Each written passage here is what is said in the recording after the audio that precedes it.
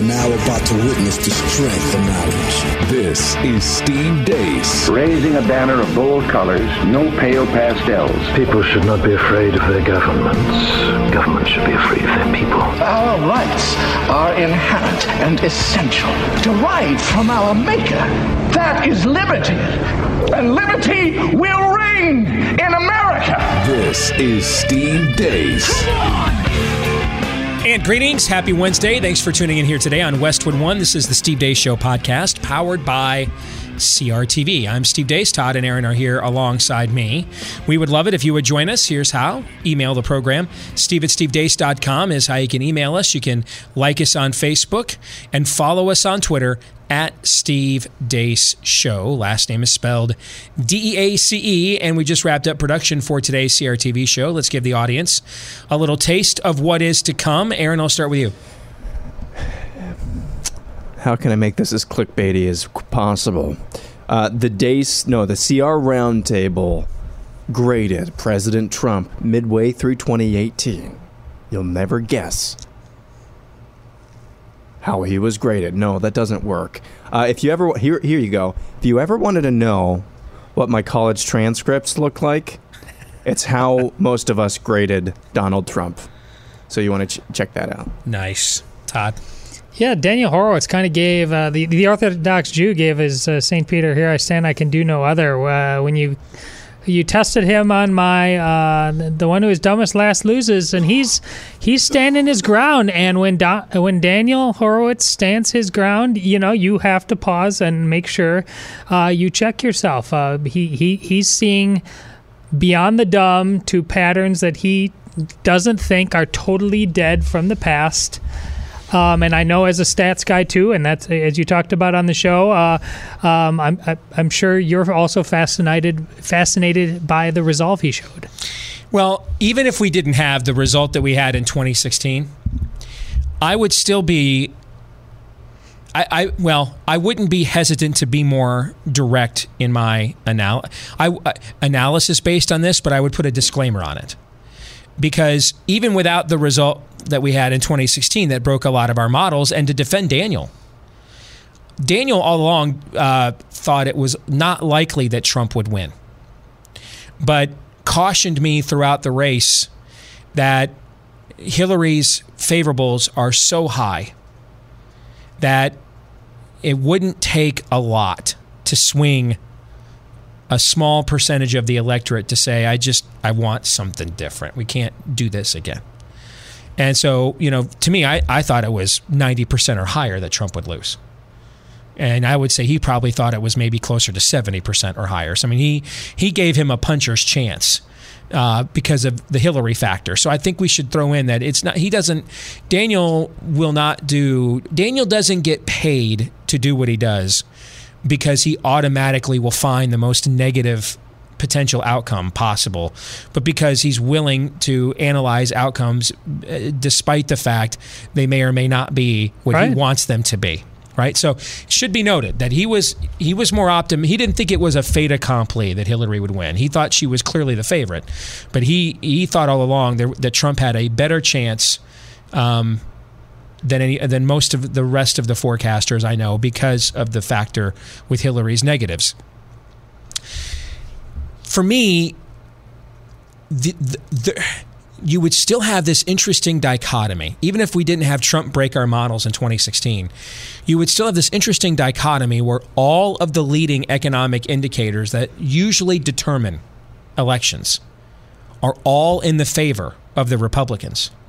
And yet the enthusiasm energy gap that usually goes a long way in forecasting the outcomes of midterm elections. I've talked to you guys before. If you go back to 1960, the dawn of the television age, with the possible exception of 1972, when Nixon never debated McGovern, it could be argued the most likable candidate on television has won every presidential election since 1960. You can make that argument, with that one lone exception. Well, you can make the argument that in the modern era, every midterm election has been won by the party who had the energy gap advantage every single time. Now that gap has narrowed considerably. It has narrowed, but they still, their advantage has gone from 20 to 5 or 6, which is still a pretty good gap. when you consider that all of the leading economic indicators are in favor of the Republicans. So I would still be struggling with how I would reconcile those two things. Because the things that people traditionally vote on are in favor of the Republicans. But we don't really know. This is the first time Trump's going to be even though he's not on a ballot.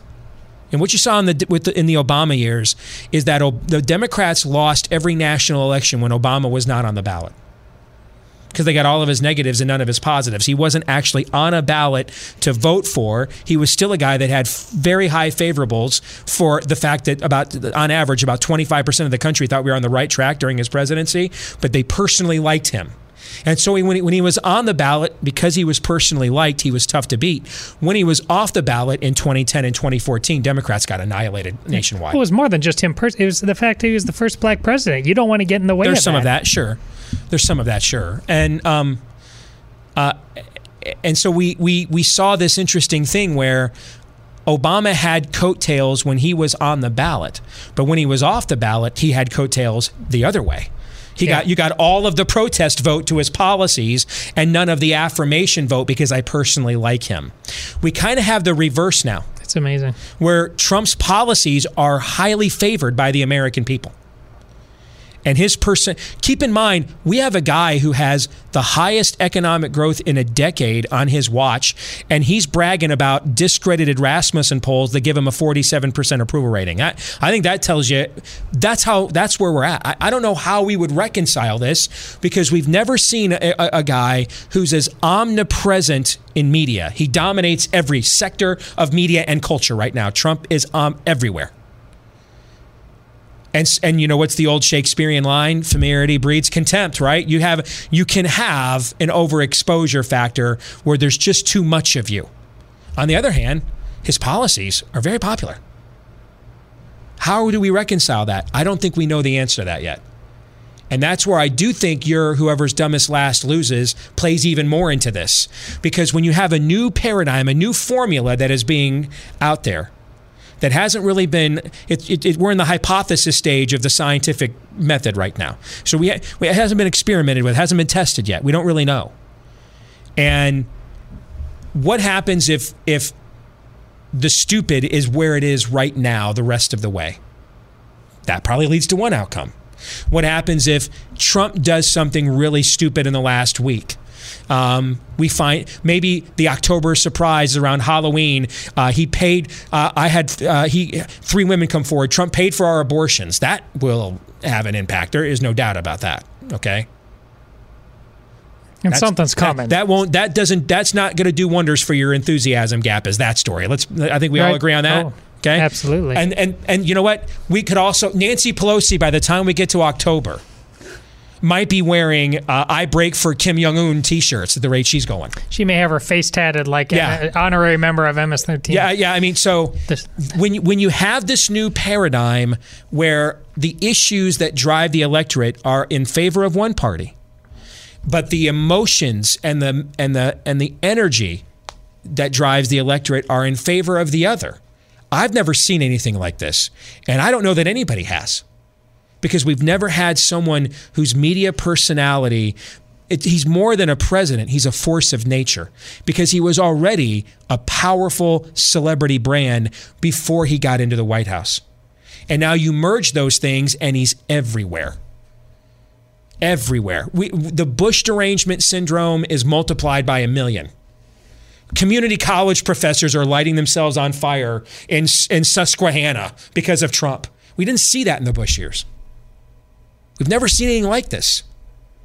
And so that's why I do think you're a notion that, you know what, whoever does something to just go out of their way to piss the other side's base off at the very end is going to, that could be what ultimately determines this. Because these are two things that usually go together, guys. All right? Usually a president is popular because you like their positions. It's rare you like their positions and the president's not popular. In fact, it's never happened, ever. All right? So welcome to the rabbit hole. Even if my 2016 model had not been broken, I would still really be struggling right now with how forceful to be making forecasts when you have a formula that we've never done the math on before, and the electorate is going to do the math in November, and we'll have a precedent set, and we'll know more then when they have their say. Well, if you want to watch today's CRTV show, CRTV.com is how you can watch. And if you're not yet a subscriber to CRTV, it's just $0.25 a day if you use my name as a promo code DACE. That's right, just about 25 cents a day. And you can watch our show, the great one, Mark Levin, the entire team here at CRTV each and every day. CRTV.com, promo code DACE.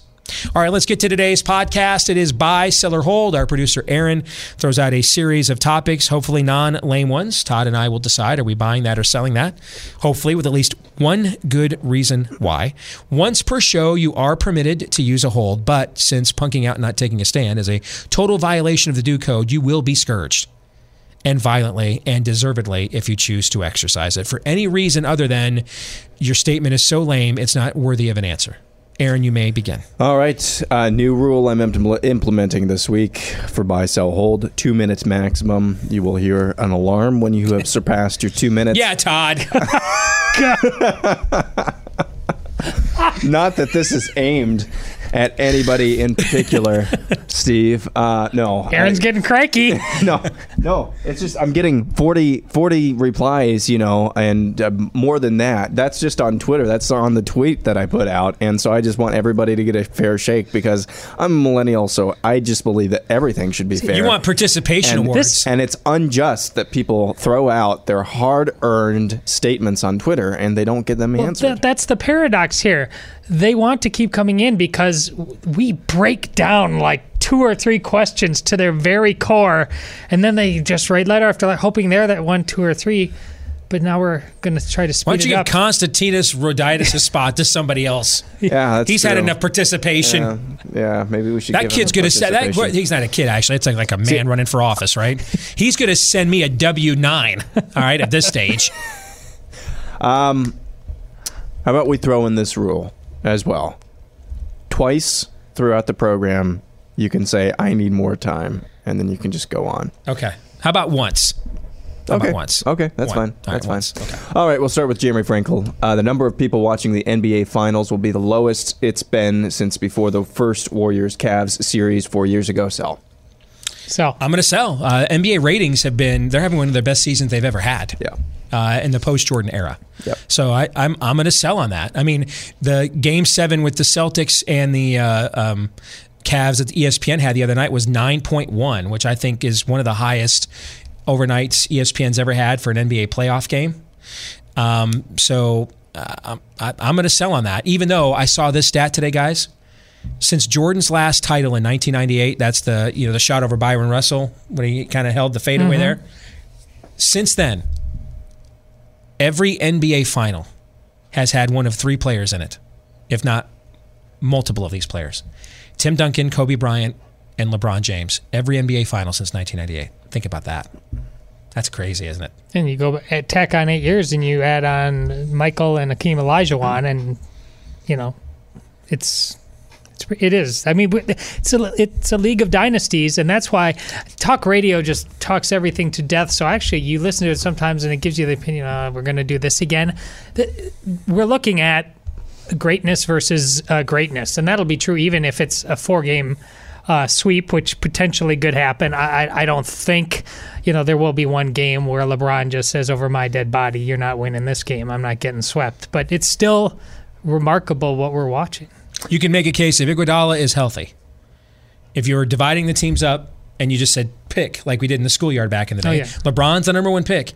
Are the next 6 players, given where Kevin Love's career is at right now, are the next 6 players Golden State Warrior players? You can't make a case that is the case. That is the case. Yes. And that's crazy. He is. Those are not good odds. No. Obviously, no. Rocco says Star Wars will be burned to the ground by Kathleen Kennedy and crew with Episode 9, and it'll be called Soy Wars Episode 9: A New Woke, starring Luke Shamewalker, Han Solo, Choose Your Gender, R2 Me Too, Leia Otherkin, C-3PO Oppression, Pando Calrissian, and Donald Vader. Bye. Pando Calrissian. Bye. Great. Yes. This guy gets it. Rocco gets it. I'll say this. This is becoming a thing online now. I mean, there are whole sites going to war with each other about Kathleen Kennedy, and apparently there's some urban legend. She has some mandate that there has to be a feminine hero in every Star Wars. I don't know what's going on, but this is becoming a thing now. And they need to be, George Lucas is speaking up now. They need to be more self-aware and concerned about this. Yeah, that's not gonna happen. I didn't have the same reaction to The Last Jedi where this was concerned as you guys did. I mean, I know what you were complaining about, but, Princess Leia still looked at the white male and said, what are you looking at me for? Follow him. Luke still saves everybody at the end of the movie. Okay? They were clearly making some SJW nods, but I didn't view it as some kind of deconstruction of masculinity like some people did. Okay? But we're kind of at the NFL anthem controversy issue now. Even though I don't necessarily see what some of you guys are seeing, it doesn't really matter. You can't tell a customer. You can't tell the customer what their perception of your product is. You know what I'm saying? Yeah. You have to base what your product is off of their perception. It's the other way around.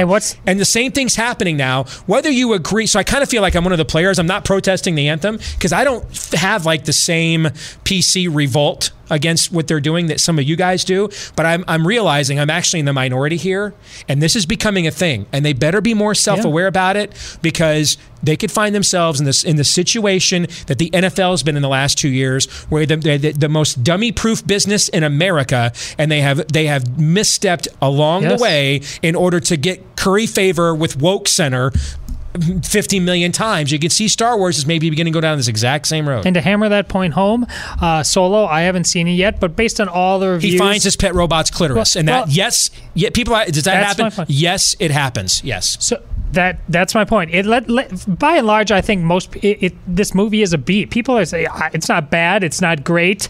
It's just kind of unnecessary. It doesn't do anything. But it was...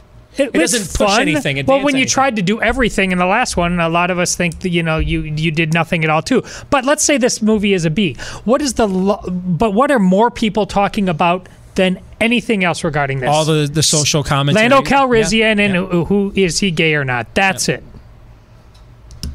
And they made it beyond. It's beyond gay. He literally finds his robot's erogenous zone. Literally manipulates her clitoris. If they wouldn't have been open that they were intending to do this, it's done in such a clumsy, contrived way. You would have watched it without their commentary and thought, is that me when I think, that can't be what it is, and just moved on. But since they wanted everybody to know up front, yes, it is, when you see this, it is what you think, then you recognize what he's mentioning is that, he got his robot off. That's what they're basically saying. I don't know what the audience size is for that content, but based on the box office it had over a 4-day weekend, where it barely got over 100 million over a 4-day weekend, and it had the name Star Wars on it, clearly it's not large. I am proud of both of you guys. You used your entire 4 minutes down to the bone. Also, I want to start another break. I keep having these ideas for break content, mean tweets, Steve's mean tweets or something like that. I think another one should be things that could only be said in 2018. And I'll add to that list, I got my robot off. Moving on to Oregon Redskin. Roe v. Wade has a serious challenge by 2030. I'll buy. Well, buy. Everything other than the pro-life industry's ability to manifest legislation that actually creates legal standing for that challenge is in place. We're winning every cultural argument. The younger generations that are trending up are more pro-life than the previous one, meaning everything for this to be an easy sell or an easy buy is in place except for the one thing that would make it all necessary. And that is we need legislation to be considered at that level that calls this into a question. They can't just get up in June and say, guys, Roe versus Wade is gone. There needs to be a case sitting on their desk. It might be the heartbeat bill in Iowa. It might be. But understand, to get that bill passed out of a overwhelmingly Republican legislature, it had to be watered down by 40-50% of what we originally put in front of them. And then the National Right to Life won't support it. Okay? So I'm going to buy because I just want to be optimistic. But everything's in place to make that happen, except we need more legislation to cause the question to be considered. I'm going to buy. I also think the quality of our profits is going to improve, partially because of how bad they've been these many years. I think people are going to realize in many sectors that we just can't leave it up to the kind of the system that you just talked about, and that we are going to have a lot more men and women who just don't care anymore, crying out in the desert. They're going to come from all shapes and sizes, walks of life. I think our witness on this issue is only going to get better.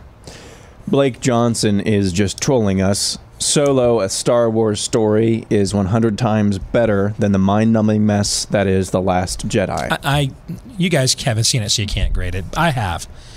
I think The Last Jedi is a great film. I understand why people are uncomfortable in some of the directions they took the characters.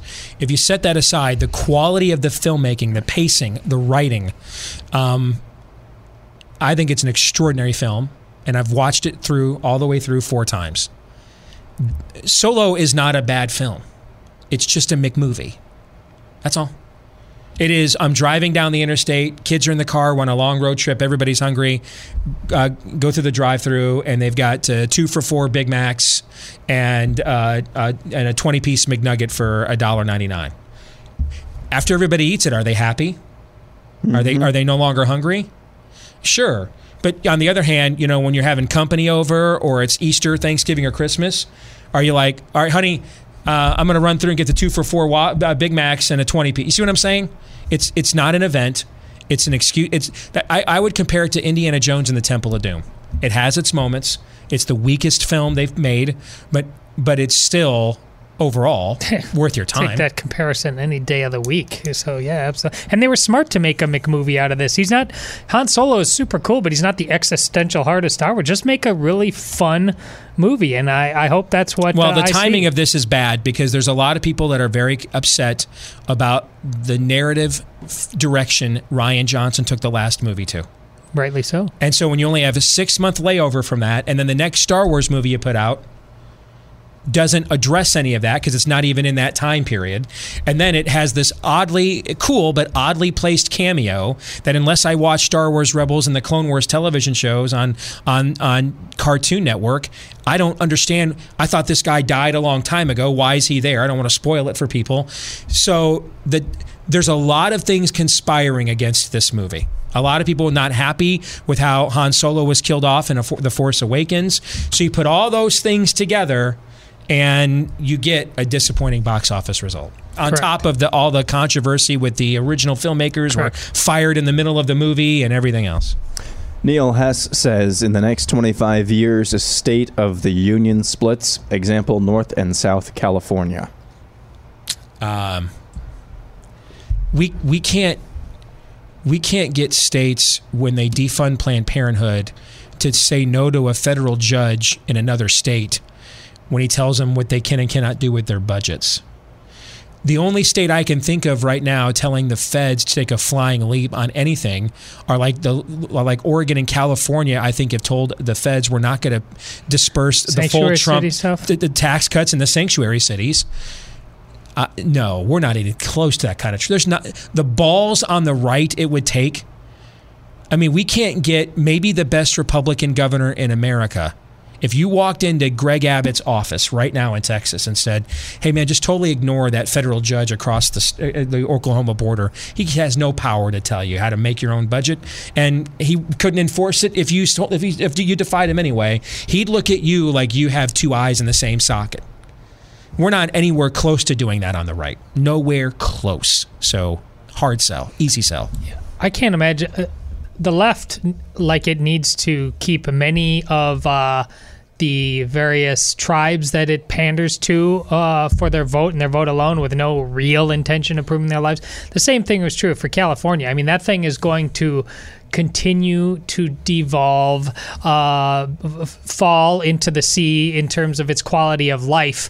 But the Democrats needed to be a guaranteed vote for Democrats. So that splitting that would jeopardize that. I think they have that jungle primary system there now. We don't even John Cox is probably the Republican polling the best in the state. I've known John Cox for years because he came to our home state in Iowa, tried running for president several years ago. I got to know him really well. It's not even a guarantee there will be a Republican on the ballot in November for governor, guys. Right. All right? Come back to me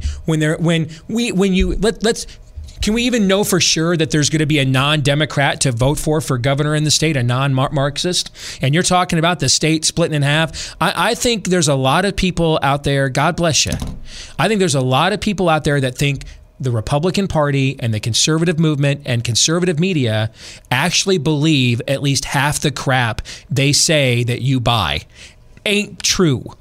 We won't even say no to a federal judge that has clearly no jurisdiction and no power to enforce his edict. Let alone we're just gonna if half the state's just gonna secede. That's never, not in our lifetimes, baby. You want a second testicle?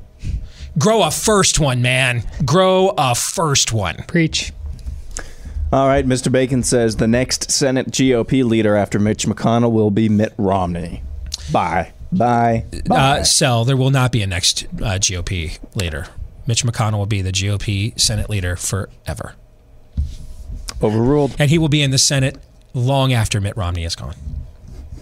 Oh. No, yeah. I think I'm in the middle. I like where your head's on this, Aaron, but I don't think Mitt has the staying power to wait out. He won't be there forever, but yeah, Mitch will approach as close to corpsehood as possible. Mitch McConnell will be the very first ever party Senate leader lying in state simultaneously while Senate leader. Yeah, that checks out. Let's see. Matthew Schoon says, despite the new Anthem policy, the NFL continues to see a double-digit rating decline. Follow-up. Because of this, they will reverse their policy prior to the 2019 season. I think take these one at a time. The first one I will buy on, although I think that still might be a little high. It will bring some people back, but a lot of damage has been done. And I have said all along, I've written columns about this. While polling is showing that that revulsion to the Anthem protest was the number one reason people were no longer watching the NFL, it was like at 23% in an option of 9 other choices. You know what I'm saying? Mm-hmm. So it's the number one agitator. But they have systemic other problems that every other televised entity has right now with cord cutting and costs and everything else. Attendance at the NFL last year was up across the board. So their television ratings are suffering, but popularity and attendance in the games actually doing very well. So even if you didn't have, and I've been saying this all along, you guys have heard me say this, so I'm not changing my tune. Even if you didn't have the Anthem problems, they would have other problems. What you don't want to do, though, just as ESPN would have other problems if it weren't for the fact they're young Turks now. What you don't want to do when your industry its business model is devolving, when it's deconstructing. What you don't want to do is when people are already coming to the conclusion, maybe I can live without consuming this product that I previously thought I couldn't live without. You don't want to give them more reasons to come to that conclusion at the time they're contemplating it, is what I'm trying to say. So if the NFL had this Anthem problem 10 years ago, you wouldn't have seen a double-digit, 17% I think was the number. They wouldn't have had a 17% decline in their ratings. But when you do it at a time that systemically the television media industry, the previous business models are deconstructing and devolving because of technological changes. The worst time is when that's going on, is to then come to people and say, hey, let me give you one more reason not to buy. And that's what ESPN and the NFL have both done. So I will buy, even though I think that number's a little high, that they will still have some ratings declines. I will sell on the other matter. They aren't going to open up this battlefront again. Or let me rephrase that. This front ain't coming open again as long as Donald Trump is president. Because they know that guy will gaslight them all the way to perdition's flame, man. They know Trump will run Trump will do rallies in 32 NFL cities in October, and it's all about standing for the national anthem. They know that. They know he will gaslight them to the last. And so not in the immediate future are they bringing that back. Aaron, when Steve asks for more time, it's just implied. I figured you I was given one exception. Yes. I took it. There you go. I don't think that counts, though. Steve's absolutely right on the latter. On the former, I'm going to sell at the outset. I think the opening week will actually be pretty robust because everybody will tune in to see what train wreck might happen. But it could end up being double digits if the NFL players double down. If any of them entire teams don't come out for the national anthem, and I know Steve, you said, and you're right in terms of the odds, but if some players decide to actually sit out games after week one, then yes, things could trend hard, or they could just settle in. Andy says FBI quote-unquote contractors will be blamed for Trump spying.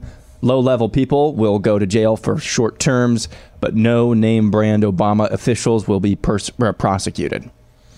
I'm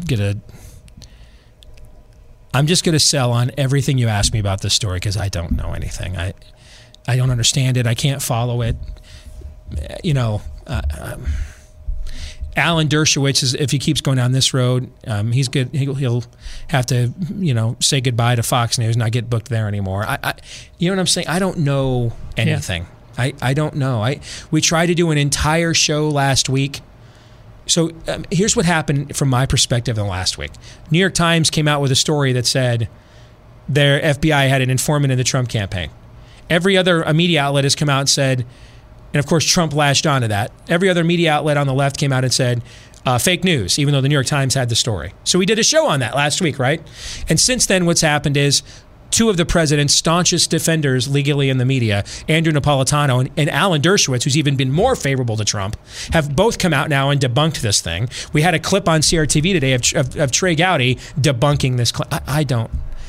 I don't know anything, and I'm half tempted to just never cover the story again until someone is in a court of law is pronounced guilty or innocent, because I can't trust almost anything I'm seeing or hearing about it. I'm going to buy because porn stars.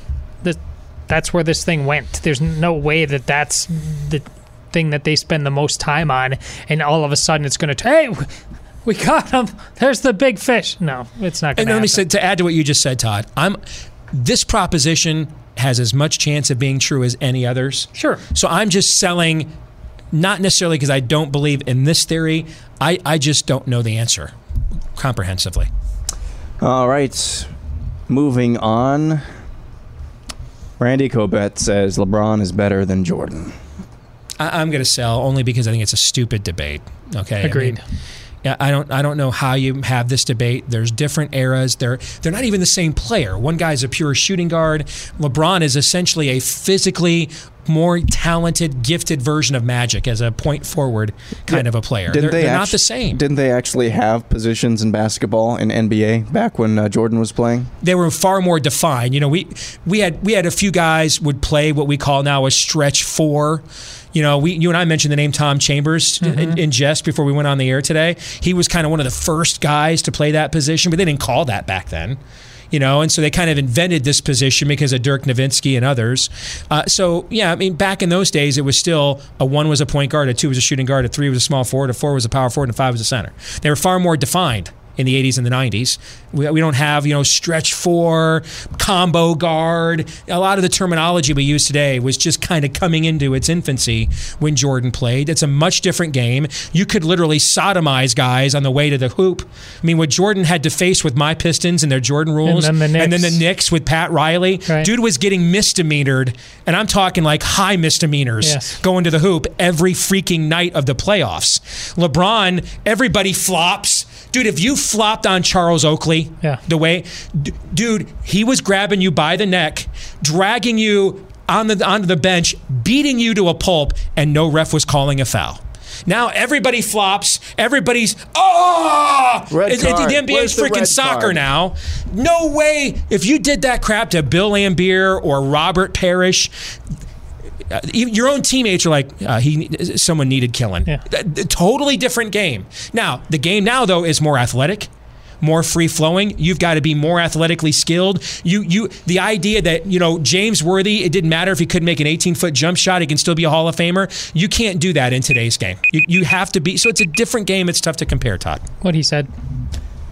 All right. Let's see. President Trump, this is from Pool Arch. President Trump will bring Dennis Rodman to the North Korean summit.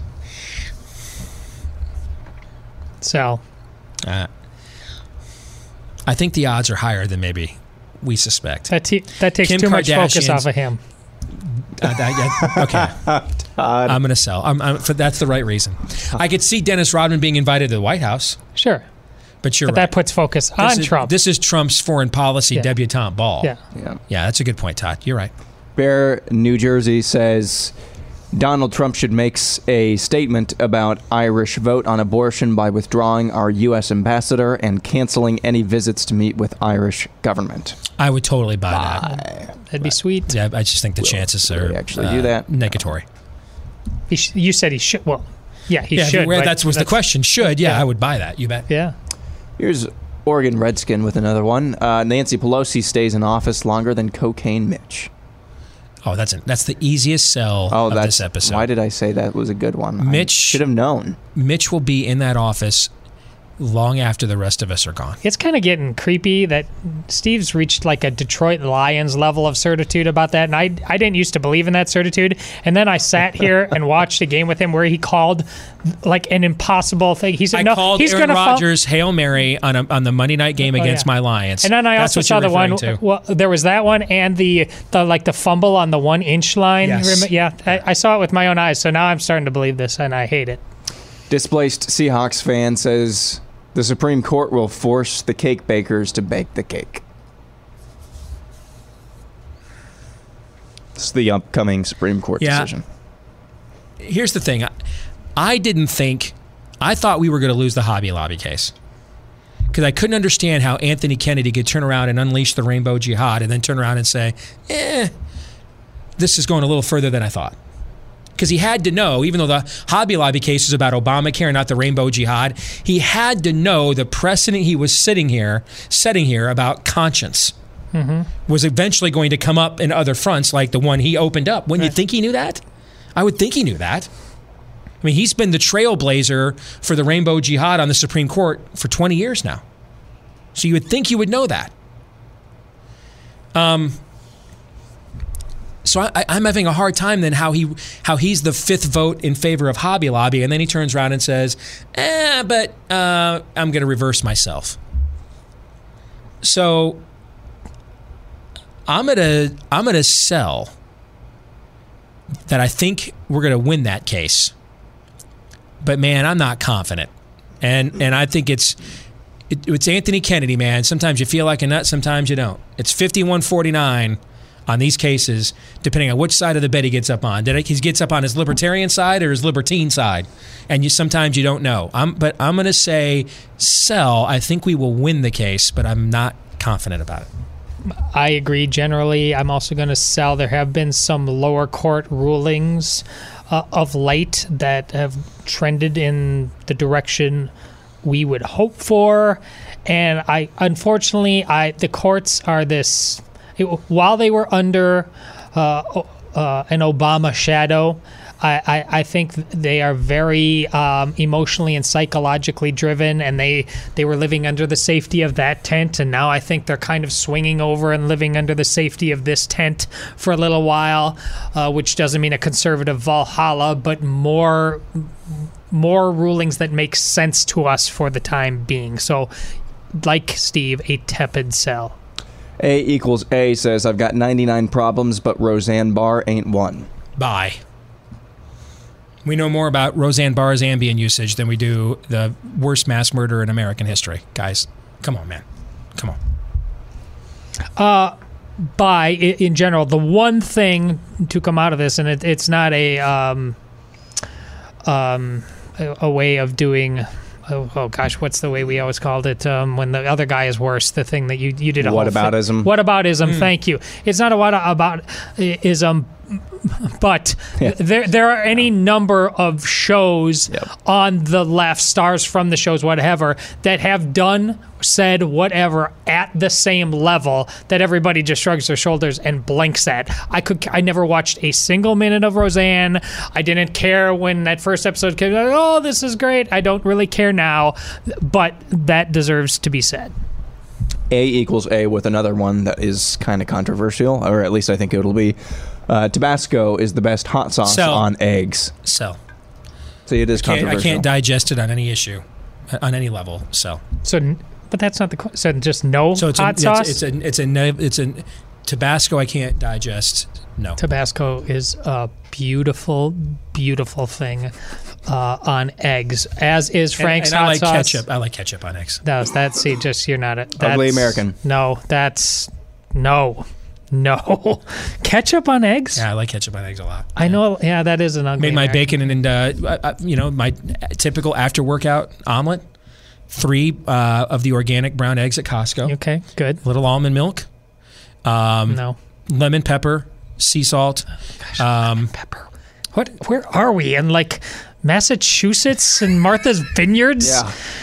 Yeah. You're gonna like where I'm going. Where it goes next. It's gonna take a turn. Hold on. You just Carl Lewis me. Okay, now I gotta look at you. I'll make it up to you on the back end. All right. And we throw in usually I've got to have I'm Sicilian Italian. I got to have some basil or some oregano in there. Got it. Like it. But you're gonna like how we're gonna on the back turn. All right. We throw in the bacon. Excellent. And I put cheese curds in it, so they melt inside the omelet. And the texture and the consistency of the cheese curds. That's a mic drop. That overcomes a lot of sins right there. I thought I'd win you over. That's pretty good. Yeah. That is pretty good. And ketchup is good on cheese curds. And then ketchup. But don't drown it. I typically put I'll put a strip down the length of it and then mix it around just to give a little extra zest. Yeah. Alrighty. So when was the last year you guys were in high school? 1991. Okay. 1990. All right. There's a guy named Steve Heavern who provides us with quite a bit of feedback. He came up with a list, actually a spreadsheet, of the top 20 songs while you guys were in high school. We are going to buy, sell, or hold, same way we do with every list. We're going to lose a listener. We are going to lose a listener. I'm pretty sure this list is going to suck. I don't know. I'm looking at it, and I don't know, man. It's actually pretty good. All right. We'll start with number 20. Here I go again. Whitesnake. Here I go again. Yeah, you know what? I could buy that. Yeah. Top 20 while you and I were in high school? Yep. I mean, I was a freshman when that song was a hit in 87. And that song that's, you know what? See, I like, if that's where we're starting, this may have more potential than I thought. All right? I'm going to buy. I am going to sell not a bad song, a song that I might even turn up the volume on if I hear it in my car now. But the reason it is so popular is because the video featuring his wife, David Coverdale's wife, Tawny Katane. We wouldn't be talking about this if it weren't for that.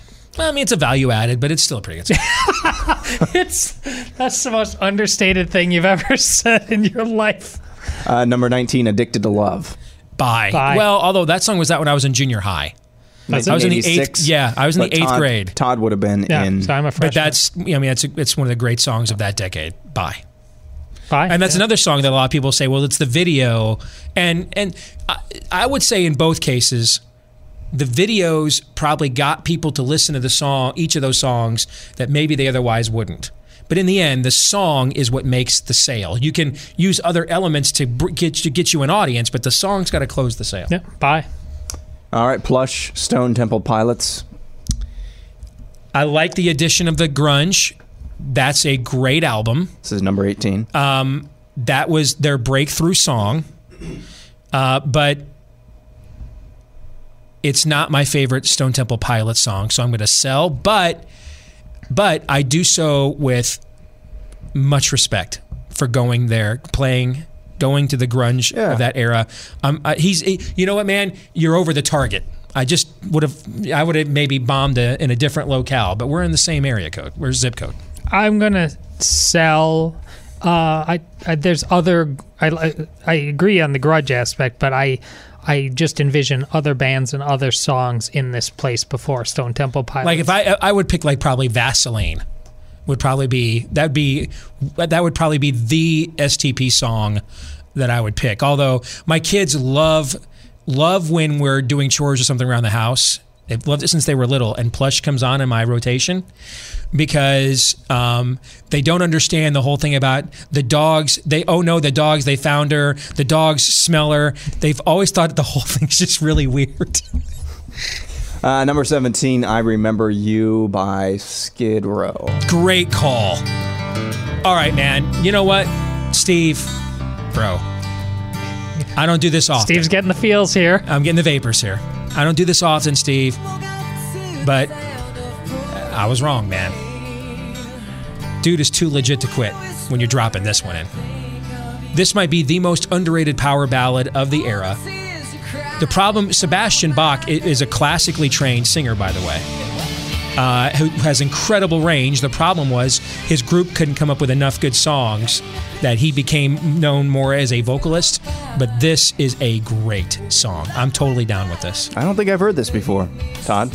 I will buy because if you thinking back to our time and particular styles of music, the power ballad from a bunch of long-haired crackheads is one of the staples. You can turn that up, man. I haven't heard this in several years.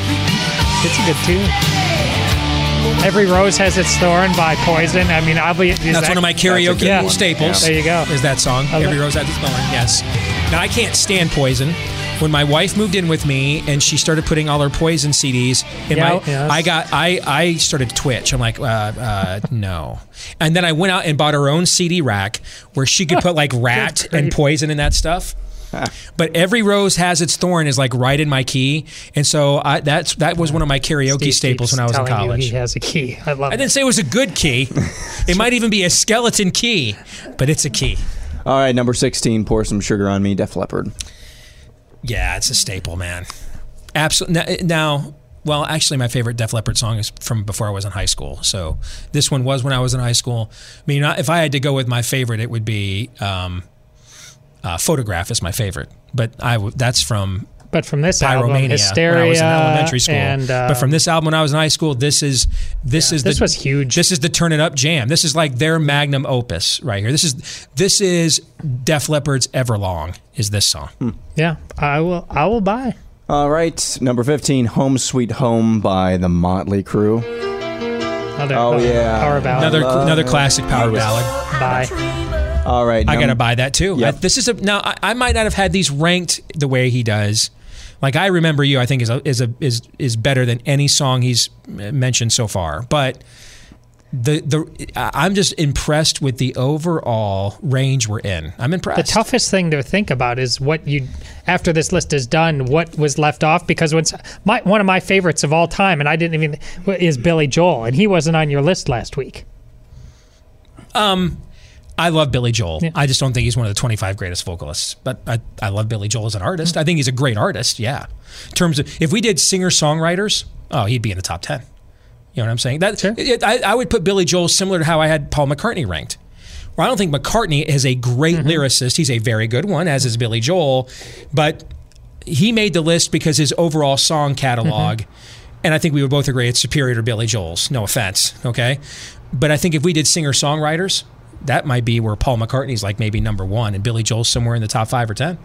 And maybe Elton John doesn't make the list because Bernie Taupin wrote all his music, right? Correct. Yeah. All right, number 14, Friends in Low Places. Another one of my karaoke staples. Absolutely buy. It's a good spot. All right, man. Dude, Steve. Steve. This might be actually the first successful list. This is the best list we've had that I have not done, yes. Yep. Which only means if and when Steve strokes out on this one, it's going to be more glorious than ever before. Don't let me down at the end, man. Don't leave me hanging. 13, Paradise City, Guns N' Roses. Bye. Their best song. I was never a big GNR fan. I wouldn't put it this high, but I'm going to buy it because he picked the right one, and I just like his overall flow here. And we might have more GNR coming up. I mean, this could have been Welcome to the Jungle. It could have been Sweet Child of Mine. Was their big but hit, the fact that this is 13, you said, Aaron? What did I say? Paradise City? Yes. If there's 12 songs, this is going to better than that. This is a great list. All right, now number 12. It's Summer Nights by Van Halen. First miss. Yeah, Big miss. I don't think I've heard this. This is a big miss. Maybe we can allow this. Maybe this is a personal favorite of his. Everybody's allowed that, but this is not even. I mean, on the Van Hagar list of Van Halen songs. Yeah, which would be our high school era. This isn't even. Yeah, the top 10. This is a big miss. I'm going to give you a mulligan though, coming around Amen Corner. Sure. I mean, when you're 6 under on the front 9 at Augusta, I'm going to let you kind of hit it in the rough. Coming around Amen Corner, we're going to cut you a little bit of slack on this one, but it's a hard sell. All right, number 11. Still haven't found what I'm looking for. You two. See, because I knew if we gave him the mulligan, I knew we would chip out of there and still get up and down. You know what I'm saying? Yeah. And he just did. Yep. Tap in, chip. Yeah. Agreed. Bye. Number 10, Fly to the Angels, Slaughter. Oh, now what? Now it's when Johnny Miller comes on and he's like, I think he might blow this, Vern. I never heard this. There's a reason why. Oh, gosh. No. And Is this I'd we rather go death metal. I'd rather have Cherry Pie by Warrant, where John Elway went in his hair metal phase, and I hated that band than this. Hard sell. So. Small Town at number 9 by John Cougar Mellencamp. Buy. Too high. Buy. But again, I like the vibe, so I'm going to buy. Too high. The older I get, if John Cougar Mellencamp comes on, I mean, I get him more and more in what I put him in that, Billy Joel kind of world. I mean, the storytelling, fantastic. Number 8, High Enough by Damn Yankees. This is Damn an Yankees. intriguing Damn choice. Yankees, the ensemble pulling together from different bands. The Motor City Madman, Ted Nugent's in this. This is a great song. This is a great song. This is a great song. This is Midnight. Who? The lead singer's from. I just remember he had really cool sunglasses. What was his name? I don't know, but what was it? Is Neil? No. I was two just saying, guys from that band, and he was in Midnight. I was thinking Neil Schon, but no, it is Ted Nugent's the guitarist. Ted Nugent's the guitarist, but it was. This is senior year. Oh boy. Jenny Larson homecoming dance right here. Okay. And I hadn't even thought about that name in a long time. Just Can't raw believe I even nostalgia remember. speaking to me here. Yeah. Yep. So I think it's too high, but I'm gonna grant it because I think it's an inspired choice. So I'll buy. All right, number 7, Something to Believe In by Poison. Wrong song. A hard sell. Was there another one that came out? Yeah, you got to go with Every Rose Has Its Thorn. Okay, man. that hard came out sell. But this is a good song. It is just too high. If you had given me this at between 15 and 20, I would have taken that. This is where I think he still has a comfortable 3-shot lead here. Okay, just don't blow it. Just don't blow it. But I'm going to sell on this one. Yeah, this is where just lay up, man. Okay, you don't have to go for it. Just lay up right here. You got it. Okay. All right. Number 6 is "Don't Cry" by Guns N' Roses. That's not the song. No, I'm getting worried now. No, Todd. this is not the. No, I mean we already had Paradise City. This is not a bad song, but this is not. No. Hard sell. All right, number 5, "Thunder Rolls" by Garth Brooks. Sell too high. It's too high, but Friends in Low Places is his magnum opus. But this was the song that sort of set him apart in the new era of country music, apart, from the Waylon Jennings and Willie Nelson, era of the 70s and the Hank Williams Jr. era of the 70s and the 80s. So I'm going to sell, but not with prejudice. Like the last couple I've sold, I've been morally offended. But I like what he's saying with this one. He's fascinating. He's got a Garth Brooks obsession, and he's gone Slaughter. You can't pin this guy down. That's why I'm dismissing the case, but without prejudice. Yes. All right, number 4. I Want to Know What Love Is by Foreigner. Hey, see, I was in elementary school when that song came out, man. What was it, like 82, 83? No, that's 85. Okay, so I was in the 7th or 8th grade. So I have an excuse to... would have been while Todd was in high school, though, right? 85 would have not been. No, I would have still been in middle school. So we get to give him a mulligan because I think we both would have sold, right, if we had to vote. Yeah, good song, but yeah, so. Yeah. All right, Bon Jovi, Wanted, Dead or Alive at number 3. Yes. Now this is where the caddy comes up to you, right? You had this big lead. You looked up at the leaderboard. You're like, I kind of want to go for that Gene Sarazen record. So I'm going to bust out the 3-wood here from about 220 yards and see if I can just get it to just bounce right before it hits the green and just kind of feather it there and see if I can get up there and I can eagle a hole. That should be an easy birdie, right? You kind of get the sense, and then you bogey the hole. That should be the birdie. And you kind of like that group behind you think they're kind of back in it when they're or ahead of you when they're really not. And because your caddy walked up to you and says, "Dude, come on, man, seriously. Does it matter if we win this thing with 7 under or 12 under? Does it really matter? All that matters is whether we win it, right? So you know what to do on this par 3, all right? Just get it on the green." And that's what this one is. Yep. Absolutely, even though it came out when I was in the 8th grade, since it's one of my all-time favorite songs, I must buy. This is a redeemable act. This is the most masculine power ballad ever. It's like you take the normal power ballad genre, but what if we added guns and cowboys and stuff like that? Is this the greatest bridge in the history of rock music? The bridge to this song. Love this Could you make that argument? The bridge, this is the greatest bridge. It's the most quoted part of the whole song. Well, it's original. It's just, it doesn't sound like I'm a cowboy else. On a steel horse I ride. Like, as good as AC/DC is and as many good looks as they have in there, they all kind of sound the same to some degree. Yeah, this one is completely different. All right, number 2. I don't know if I've heard this one. 2? Yeah, this is up at number 2 now. Oh, I thought we did. That was 3? I thought that it was 3. More like yeah, this 5 is or number 4. 2. Wow. Love Song by Tesla. Oh, my gosh. From highest of highs to lowest of lows. This is a really good like song. Hitting it into the bunker.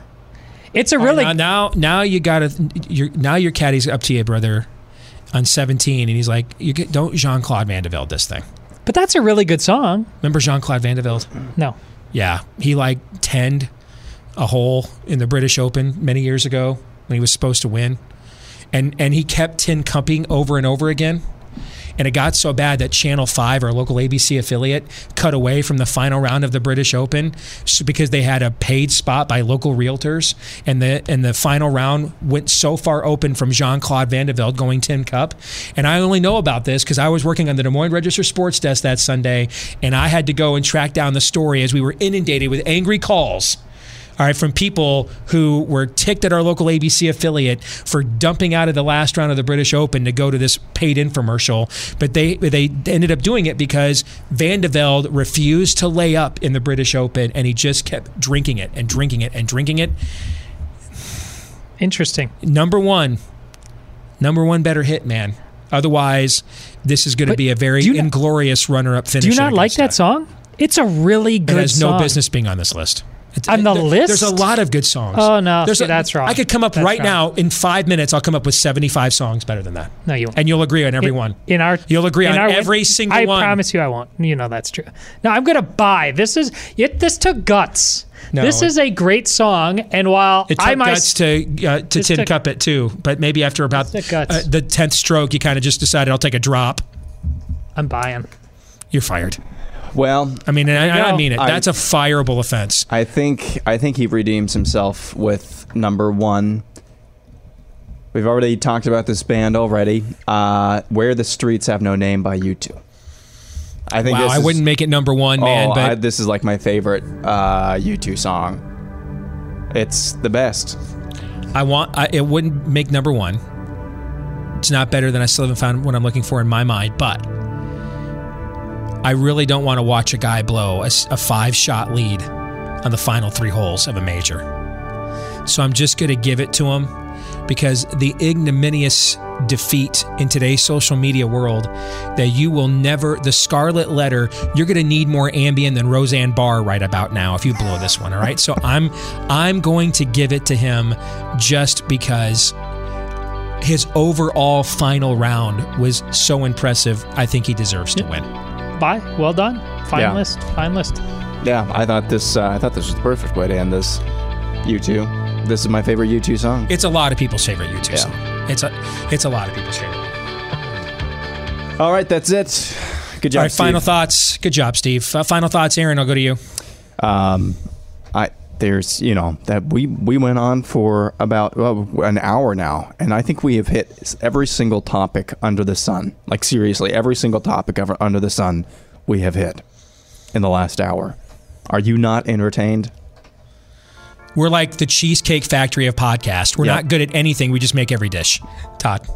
I think we're the finest other programming you can find. There is, Once again, nailed it. I don't think there's any question about that. Hey, hit subscribe there on iTunes or Stitcher if you could. Leave us a positive review. That helps us to get the word out. Thank you to so many of you that have already done that.